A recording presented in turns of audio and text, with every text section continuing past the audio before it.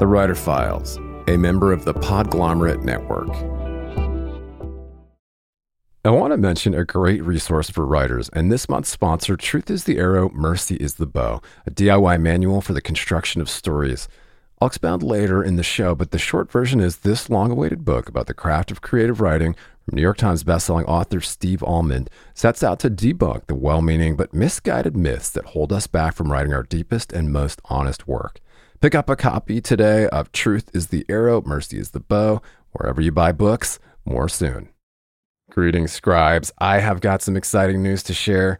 The Writer Files now has an exclusive Patreon community where subscribers will get exclusive access to uncut ad-free interviews, a writer's happy hour, bonus breakdowns, and content from productivity and publishing experts each month. In the meantime, just head over to patreon.com/thewriterfiles. It's free to join Patreon to get a preview, and you can upgrade anytime. That's patreon.com/thewriterfiles. Help us start something special. Hey there, I just wanted to kick off the show with a quick note that this episode of The Writer Files is brought to you by the inspiring team at Author Accelerator. There's never been a better time to get serious about that book idea that's been rattling around in your head. And working with an Author Accelerator book coach is the best way to write forward. Author Accelerator book coaches give writers feedback, deadlines, and step-by-step guidance while you write so that you can actually finish your book. Your book coach will give you the customized tools and blueprints to success that are so often lacking in the traditional publishing world. And if you think book coaching sounds like a gig you'd like to do, many authors and copywriters have the exact skill sets needed to become great book coaches themselves. Author Accelerator offers intensive book coach training and master classes so that you can help other writers reach their goals. Just head over to authoraccelerator.com/writerfiles for more info and to get a free 7-day writing challenge to start mapping out your own book. That's authoraccelerator.com/writerfiles.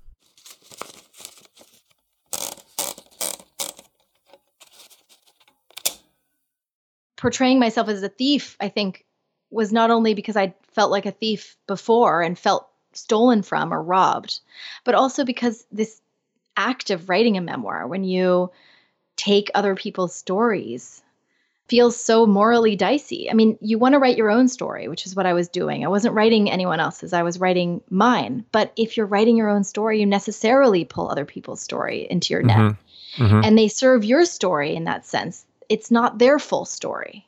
And so it's tricky, and it feels dangerous, and it feels like theft.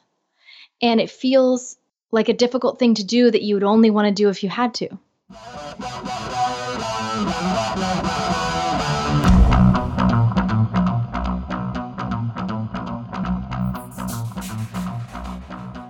Greetings and welcome back to The Writer Files. I am still your host, Kelton Reed. And in part 2 of this file, the New York Times bestselling memoirist and journalist Lisa Brennan-Jobs returned to talk about her decades-long journey to publication, why it's so important to find yourself in the pages, the meaning of memory, and the imposter syndrome that all writers face, especially the kids of celebrities. Lisa's a Brooklyn-based writer whose father was the widely worshipped tech pioneer and entrepreneur Steve Jobs, best known as the co-founder of Apple. And her first book, Small Fry, is her lauded memoir about growing up being shuffled between single parents in Silicon Valley during the 1980s and 90s, always in the orbit of her celebrity dad and struggling artist mom. Small Fry was a New York Times, New Yorker, and People magazine top 10 book of the year for 2018 and best book of the year for the LA Times, NPR, Amazon, GQ, and Publishers Weekly. In part 2 of this file, Lisa and I discussed how being bored and uncomfortable can lead to breakthrough, why the writing process needs to be the master, not the servant of your time, the importance of not rushing to publish, how the author minimizes distractions and comparative thinking while she writes, what it's like to travel through time and get the things you've always wanted, how big words can distract from the impact of your writing, and why you need to write the stories you thought you might take to your grave. If you missed the first half of this show, you can find it in the show notes, in the archives at writerfiles.fm, and you can find the last 100 episodes on Apple Podcasts or wherever you tune in. Stay tuned. The Writer Files is brought to you by my friends at copyblogger.com. Words that work. Build your online authority with powerfully effective content marketing. Get superior content marketing education so you can build a remarkable online presence. Authors, bloggers, journalists, online publishers, and entrepreneurs, head over to copyblogger.com to learn more. That's copyblogger.com. And if you're a fan of the Writer Files, please click subscribe to automatically see new interviews as soon as they're published, and leave us a rating or a review over on Apple Podcasts to help other writers find us. You keep coming back to this idea of memory and how it's kind of circular or whatever, how we deal with traumatic things or these things that are deeply affecting. But have you, since the book has been published, had more, kind of catharsis or revelatory thoughts or I should say realizations about your relationship with your mom or your relationship with your dad or, the ongoing, because it keeps going, right? And you're probably jotting things down and you're like, oh, maybe, or did you get it all out? I felt like I'd gotten it all out, but also the process of editing was so long and arduous. And also, I think the sleep deprivation and the sort of radical life shift of having a baby right as the book came out meant that I just shifted my focus into a new place. Mm-hmm. I don't feel like, oh, wait, I should have included that one scene. I haven't felt like that. There's one person that I think maybe I should have included in the acknowledgments, and maybe I made a mistake there. I read it over when I had just had my son, because I realized it was the last edit I had the chance to make any changes. And for a while there, I had been just disgusted with my own writing. I mean, people had said to me I would be, but I had no idea how disgusted, how intense that feeling was when I would have to read over edits. It was just, miserable.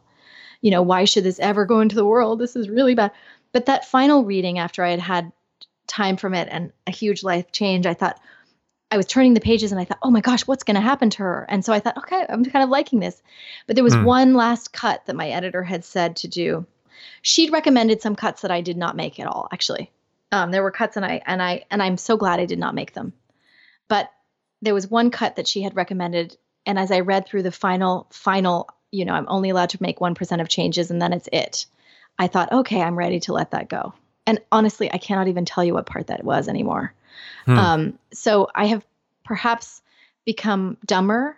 And also I think there was a quality of putting my life on hold for so long. I mean, writing can be the master. It can't be the servant of your time, of your day, at least for me. So I can see friends in the evening, but I can't plan to see friends in the evening if I'm writing because the writing might go into the evening or I might be too exhausted but it's not even really that. It's just if I have an out at the end of the day, it disturbs the whole day because I don't then get down to that mealy place that's so uncomfortable and I can't be willing to sit there for very long because I know I have freedom. So in that way, I had to let go of certain friendships, not really let them go, but kind of put them on hold for a while. And I couldn't see my friends as much. And I just became, and I would lock my phone away because texting also has a similar effect where it gives you a serotonin rush, probably equal to like 2 days of good writing, So, so why spend the 2 days of agony of agony and joy, but why spend the 2 days of such a roller coaster if you can just get it in a text? So I would find myself as soon as I got to a hard place reaching for my phone and then pretty soon I'm reading an article and somehow even reading an article feels like an accomplishment, which it is not. It is not when you have a book to finish. So I would have to lock my phone away and I would not really make so many plans, and I'm a pretty social person. So I think when the book was done, I was so ready to live a little. And that's what I'm trying to do now. I'm trying to live a little. But the other thing is I slowed down the publication process by years. I switched publishers because they were rushing me and I knew it wasn't ready yet. And even with my publisher that was slower, I had to, at a couple points, slow them down a bit.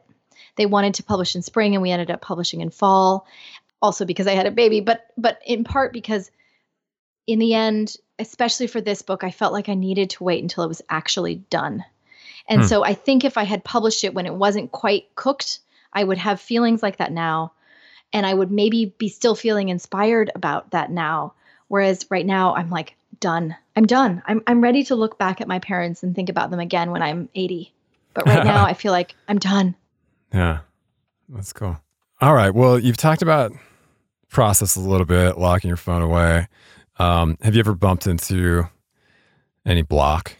I feel like we need to talk about how I lock my phone away, though. Oh, yes, please. Just in case someone's like, but wait, tell me. How did she it's do on it? Amazon. Probably other places too, but there's a food addiction lockbox, which you just, and it, you can lock your phone in it or your internet box in it for days even. I like that. Yeah. I haven't heard that one or before. just 4 minutes. Yeah. And they sell replacement bottoms for these boxes for people that break into them, which I've never done, but I think it's delightful that they've already made a provision for human nature. Yeah. Earlier in the show, I mentioned an invaluable resource for writers. Truth is the Arrow, Mercy is the Bow, a DIY manual for the construction of stories based on 3 decades of writing, failing, and trying again.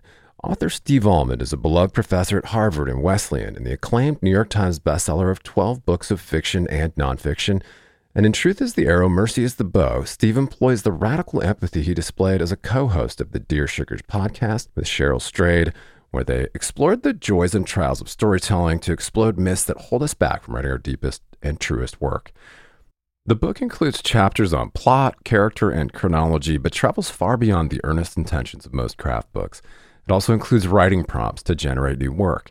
Pulitzer Prize-winning author Richard Russo called it one of the best books on writing he's ever read, and also the funniest. Pick up a copy of Truth is the Arrow, Mercy is the Bow, a DIY manual for the construction of stories, wherever you buy books, and add it to your TBR today. And just a quick aside to revisit the exclusive Writer Files Patreon community where subscribers get access to uncut ad-free interviews, a writer's happy hour, bonus breakdowns, and a lot more.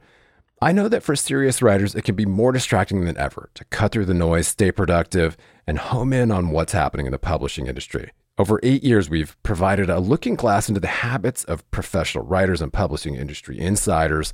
And as your humble host, I've decided to launch a membership-based Patreon for serious scribes to cut through the noise, swap tips and tricks, and hang out with like-minded peers.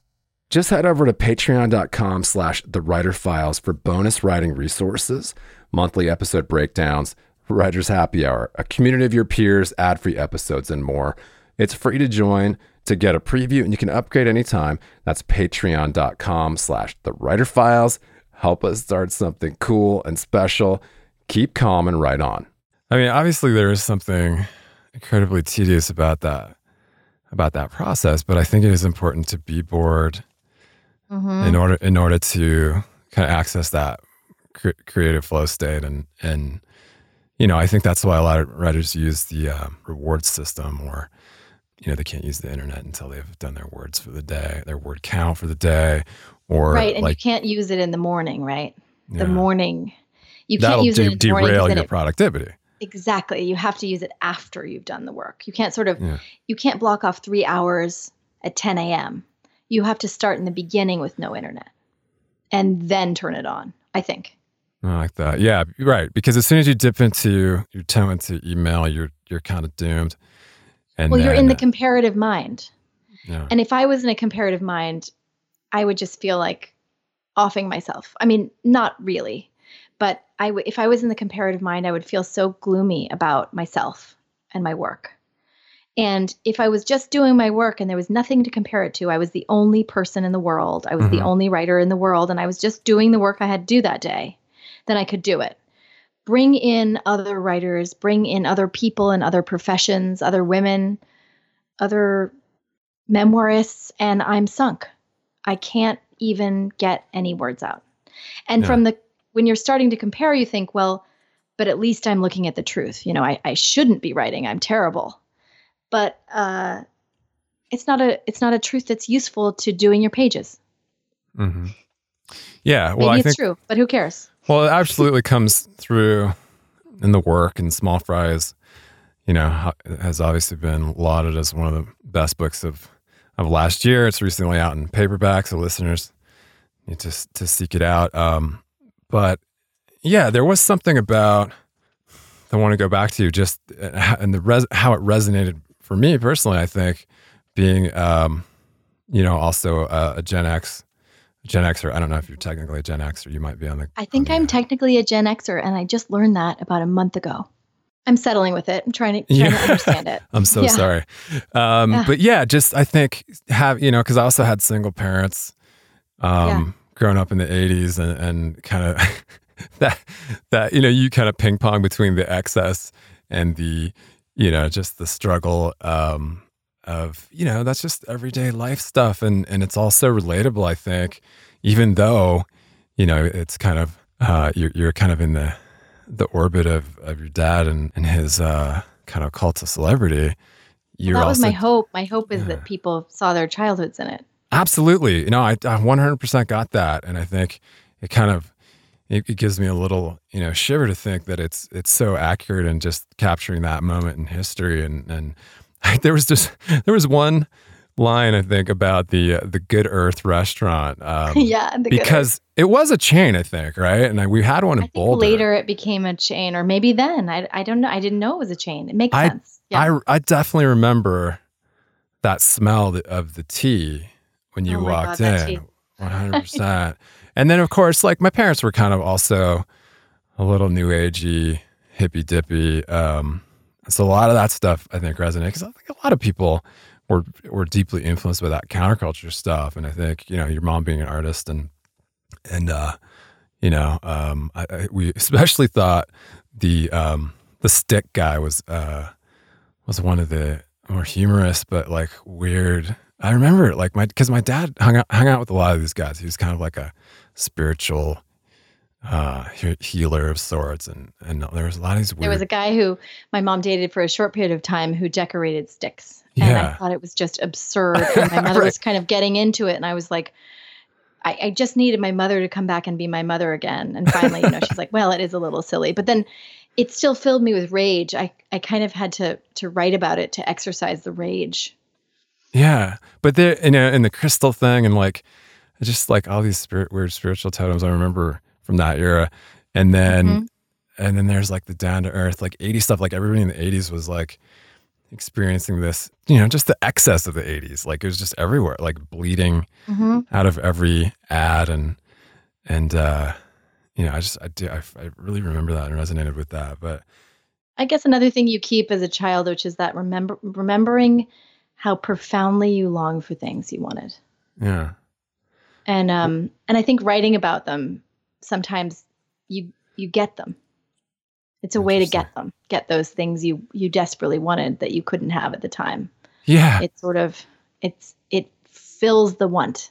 Well, yeah. So maybe coming back to that kind of, your dry humor and the kind of biting wisdom that far surpasses your years of, but you're going back and you're coming to it with you get to keep your child self company.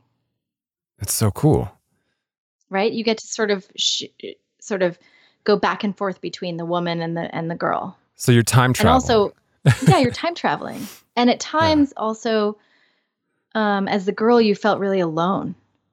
And when you go back, you get to keep her company. And the other thing is you get to play with the edge a little bit, because however hard it gets, and again, this is not a memoir of suffering at all. I mean, you just said humorous, and I think I tried to make it as funny as I could. But you get to go and sorry, I was saying you get to play with that edge. So the edge is something like, no matter how hard it gets, the reader knows she made it through because she's writing the book. Mm-hmm. So that's a fun edge you get to play with a little when you're writing a memoir. You get to play with things that feel a little dangerous or things that feel a little scary because as a reader, you know that the person came out okay. Yeah, I love that. Well, you've talked about some writers that influenced your work and your life. Obviously, can you talk a little bit about the influence of your aunt, Mona Simpson, and because she obviously appears in the book, and I've thought, how could she have not had a a pretty big impact on your writing life. Yeah, she was magical. She was a woman who was supporting herself with her art, who was glamorous, I thought, and she wrote a book called Anywhere But Here and has written many incredible books. I love Off Keck Road and My Hollywood. And so I think she also wanted things to be easier between my parents, I think, and was trying for that in some Hmm. ways. And she was a shining model of what a woman could become. She was bright and doing what she wanted to be doing and passionate about her career. And she also, so with this book, she actually gave it a read through. And when it was fairly well along its way, when I was changing publishing houses, Hmm. so I had a good, and relatively short draft by that time. I don't know, 300, 350 pages instead of, 1,200 at the beginning and then, 700. And she read it through and she gave me some great ideas. One, I had too many characters. She said it's one of the trouble of memoirs. By the end, you have all these characters and you can't remember who they are. Yeah. And it was true. In the end, I cut out a lot of characters, not because I obviously knew so many more people than are mentioned in this book, but you just don't need you just don't need so many to feel like a life is full in a book. It's so odd. And then, so it wasn't necessary to name everyone, and it wasn't necessary to include everyone, like my high school friends. You didn't really need to know all of my high school friends and who they were. And then she was helpful in the early chapters. I sometimes used complicated words. Like I remember I used the word etiolated when I was maybe 8 years old. And she said, you don't need so many complicated words. And I think the reason I was holding on to them was because I didn't want the reader to think I was dumb. I wanted my writing to shine, and so I wanted to be able to use the full scope of my vocabulary. But of course, that's a dumb idea when you're writing about a young kid, because it jolts you out of the story and the narrative to read such a word. Yeah. But I was, so my editor actually had the same comment, because I thought, well, maybe Mona doesn't know. My editor had the same comment. And it was funny because some words that are more complicated just didn't seem to bother, didn't seem to jolt you out of the narrative. And then others, maybe even some less complicated words, did. So I just had to do that properly. And my editor at Grove, Elizabeth Schmitz, is just incredible. And she was sort of masterful at knowing when to cut and when to leave. But Mona's comment was right on. I'm trying to think. And then she was also pointing out some things she really liked about it, which was nice. Oh, this is a very good scene. Oh, this is a good scene. Yeah. This might make people upset, but it's really good, sort of like, Yeah. oh no. Well, you, as they say, you have to let go of the idea that anybody's going to like your stuff. And sometimes the stuff that people don't like is the most affecting, right? I think so. And Philip Lopate has a wonderful short essay about do you ask people permission for your memoir, for scenes that they were in? And his argument is you don't. You don't send them a copy of your book ahead of time, because then you're asking them to take responsibility for what is ultimately yours. And I think I did end up sending my book to people and talking with them about it beforehand, and sending it to my mother, and and making certain changes that people asked for, but honestly not so many. But I think that there's something to that and I think that's why also there is a theme of theft in this book. You don't realize you're going to have themes. It's like high school English. You write a book and you refine it, and then you realize you have these themes, like you're discussing high school literature or something. And I think it's because lives have themes. I mean, the rules of story actually do apply to life. And so this idea of theft and this feeling of being ripped off that sort of came together, I think was in part because, portraying myself as a thief, I think, was not only because I felt like a thief before and felt stolen from or robbed, but also because this act of writing a memoir, when you take other people's stories, feels so morally dicey. I mean, you want to write your own story, which is what I was doing. I wasn't writing anyone else's. I was writing mine. But if you're writing your own story, you necessarily pull other people's story into your net. And they serve your story in that sense. It's not their full story. And so it's tricky, and it feels dangerous, and it feels like theft. And it feels like a difficult thing to do that you would only want to do if you had to. Well, that's pretty interesting. And, I think asking about your aunt and your relationship with her, I thought one of the more interesting facets of that relationship was that she had written about you, and you were kind of terrified by this idea that she was taking, she was fictionalizing things that had happened to her in real life. Have you thought about? Did you ever consider fiction? I really don't.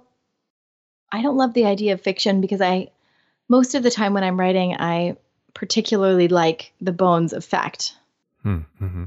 The more facts I have, the more I feel I have some space to be fanciful, meaning accurate. Just I can be more lyrical if I have all the facts. So I'm not sure how I would write fiction because I don't construct facts. Mm-hmm. It's just not, it's like, it doesn't feel delicious to me. The delicious part feels like having all the facts together so you have a structure in which you can play. Amazing. I don't know what I would do if the whole field was open for play. I think I might just sit down and cry, so it just doesn't, it feels like nonfiction is my thing. Yeah.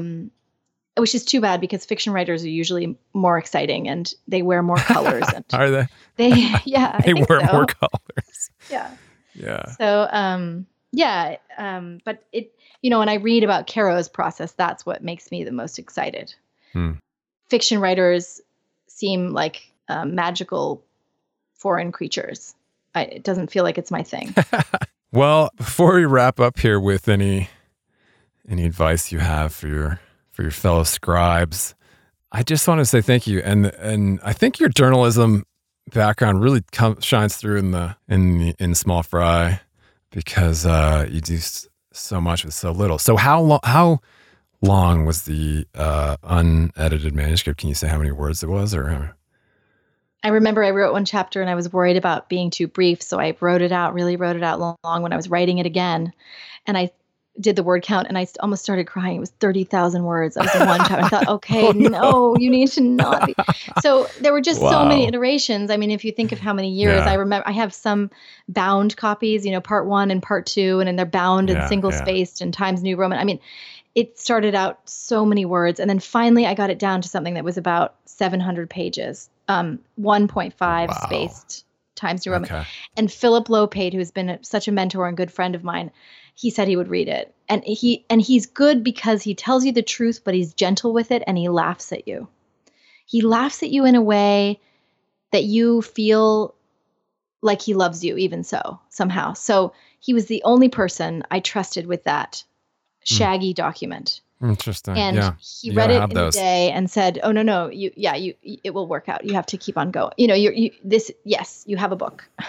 That's cool. But I said, well, the editor, this was an editor I moved on from. The editor's saying I should just cut this whole sections. And he said, no, it's like you need to be more delicate and refined with your cuts.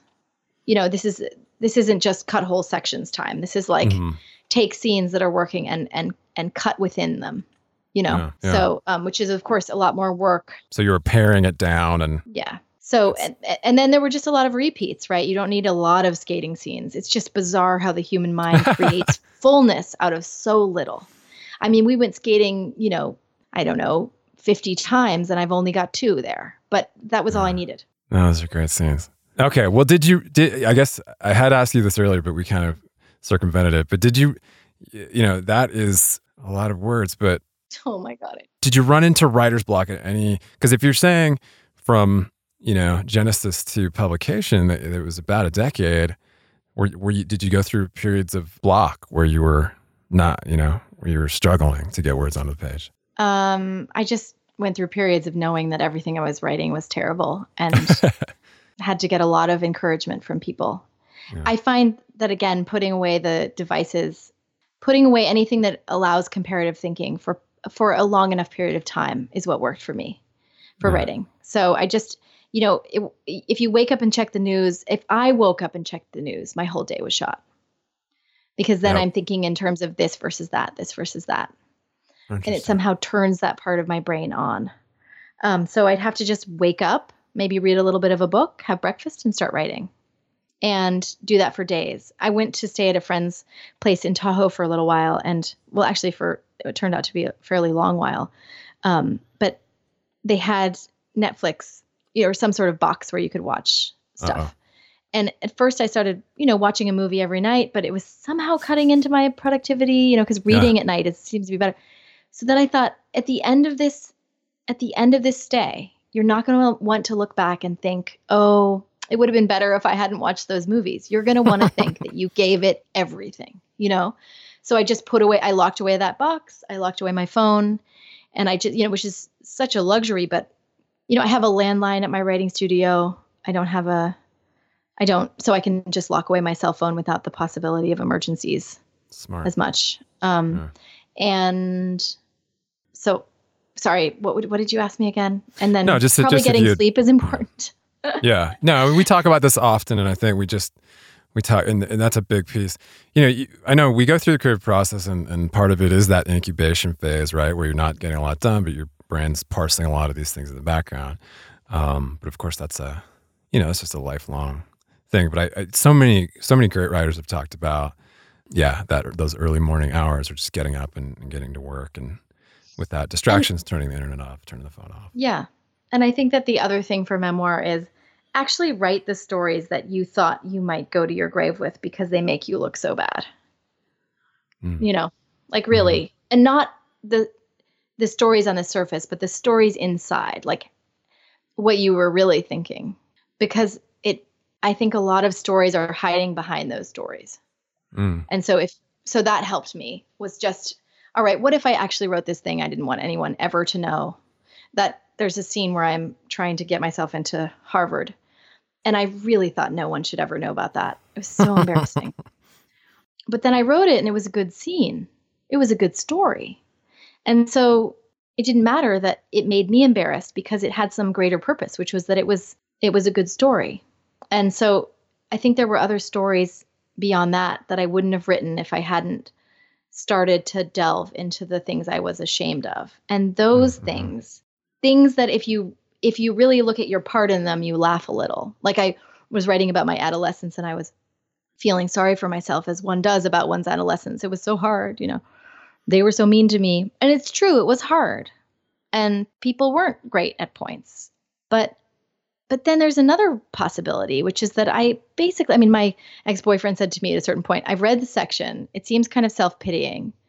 I knew you then. You always get what you want. So I'm just not buying it. And so this quality of being willing to look under your own stories, especially the ones where you feel bad for yourself, and think, how did I have a part in that? And when you can chuckle, maybe it means you're getting closer. Mm-hmm. Yeah. And then it does release something. It makes it easier to write when you're laughing at yourself a little. Yeah.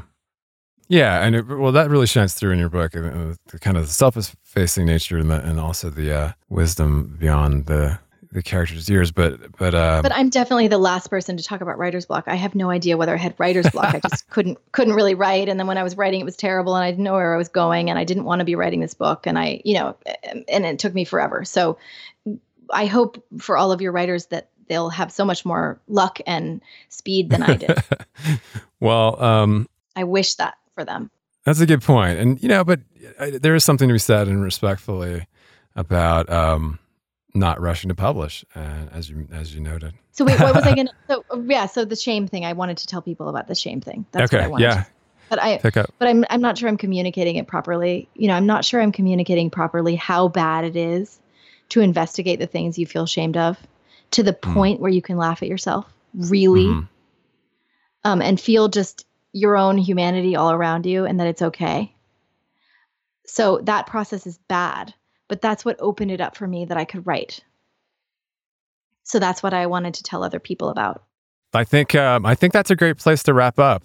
And I usually ask authors one goofy question, like, if you could choose any author from any era for an all-expense-paid dinner to your favorite restaurant in the world, who would you choose, and where would you take them? I never know what to do with these questions. I always feel like I'm supposed to say Einstein. And I'm not interested enough in Einstein, and I should be. And so then I get into this sort of shame cycle. No, I would want to be with Isaac Dinesen, because I loved her memoir Out of Africa. And it would be so interesting also just to talk about Africa. Yeah. And maybe I would want to have dinner in Africa because you said it was all expenses paid. Yeah, there you go. But so I was thinking of her. Oh, is the author allowed to be dead? Of course. Okay, good. Because she's obviously dead. Judith Thurman wrote a great biography of Isaac Dinesen that brought her alive for me too. But, that book Out of Africa is so good. And I think right now with the baby, I have this wanderlust rising up in me. Desires for trips that I cannot now take. And something about talking to someone about their time in Denmark and their time in Africa sounds really appealing, really interesting. And she was supposed to be such a good storyteller and so gracious in a really profound way. And she had this tumultuous or at least up and down relationship with someone who was supposed to be really incredible, Denise Finch-Hatton. And she was so in love with him. And so I guess right now I'm feeling like I'd like to have dinner with her, please. Thank you. Thanks for paying for the Africa trip. Well, the book is Small Fry. It is available in paperback, and it's a beautiful book. Thank you for the work. The New York Times Book Review called it devastating. Vogue, a masterly Silicon Valley Gothic. I like that one. And New Yorker, mesmerizing, discomforting reading, a book of no small literary skill. And congratulations on the work. Thank you so much. And thank you for having me. Of course. We will point at lisabrennan-jobs.net. It's not hyphenated. And you're on Twitter at Lisa Brennan-Jobs, also not hyphenated. I will include those in the show notes. Is there anything else you wanted to just mention to listeners about where to connect with you? Are you back on a small tour soon? I'm on a small tour for the paperback. I've been keeping it really limited because of the baby. But I'm doing things here and there, which I should be listing on my website. So maybe I'll do that. Maybe I'll tweet about them or list them on my website in case anybody wants to come. I would love that. Well, I will link to all the things. Listeners, seek out Small Fry. It is incredibly compelling, and also the audiobook is fantastic. That narrator does such a good job. But to wrap up here, I just wanted to ask one final question. Has this been optioned for TV or film? No, I was not going to go shop it around. I was kind of waiting to see if anyone interesting came to me, because I don't think it necessarily needs to be made, but someone would have to be really hot to make it. They'd have to be really, they'd have to really need to make it, I guess. Well, it'd be a pretty interesting period piece, obviously, as a, not necessarily a miniseries, but like a, a limited series or something like that. But well, and I think people are interested in the stories of young women and girls, and those have been undertold.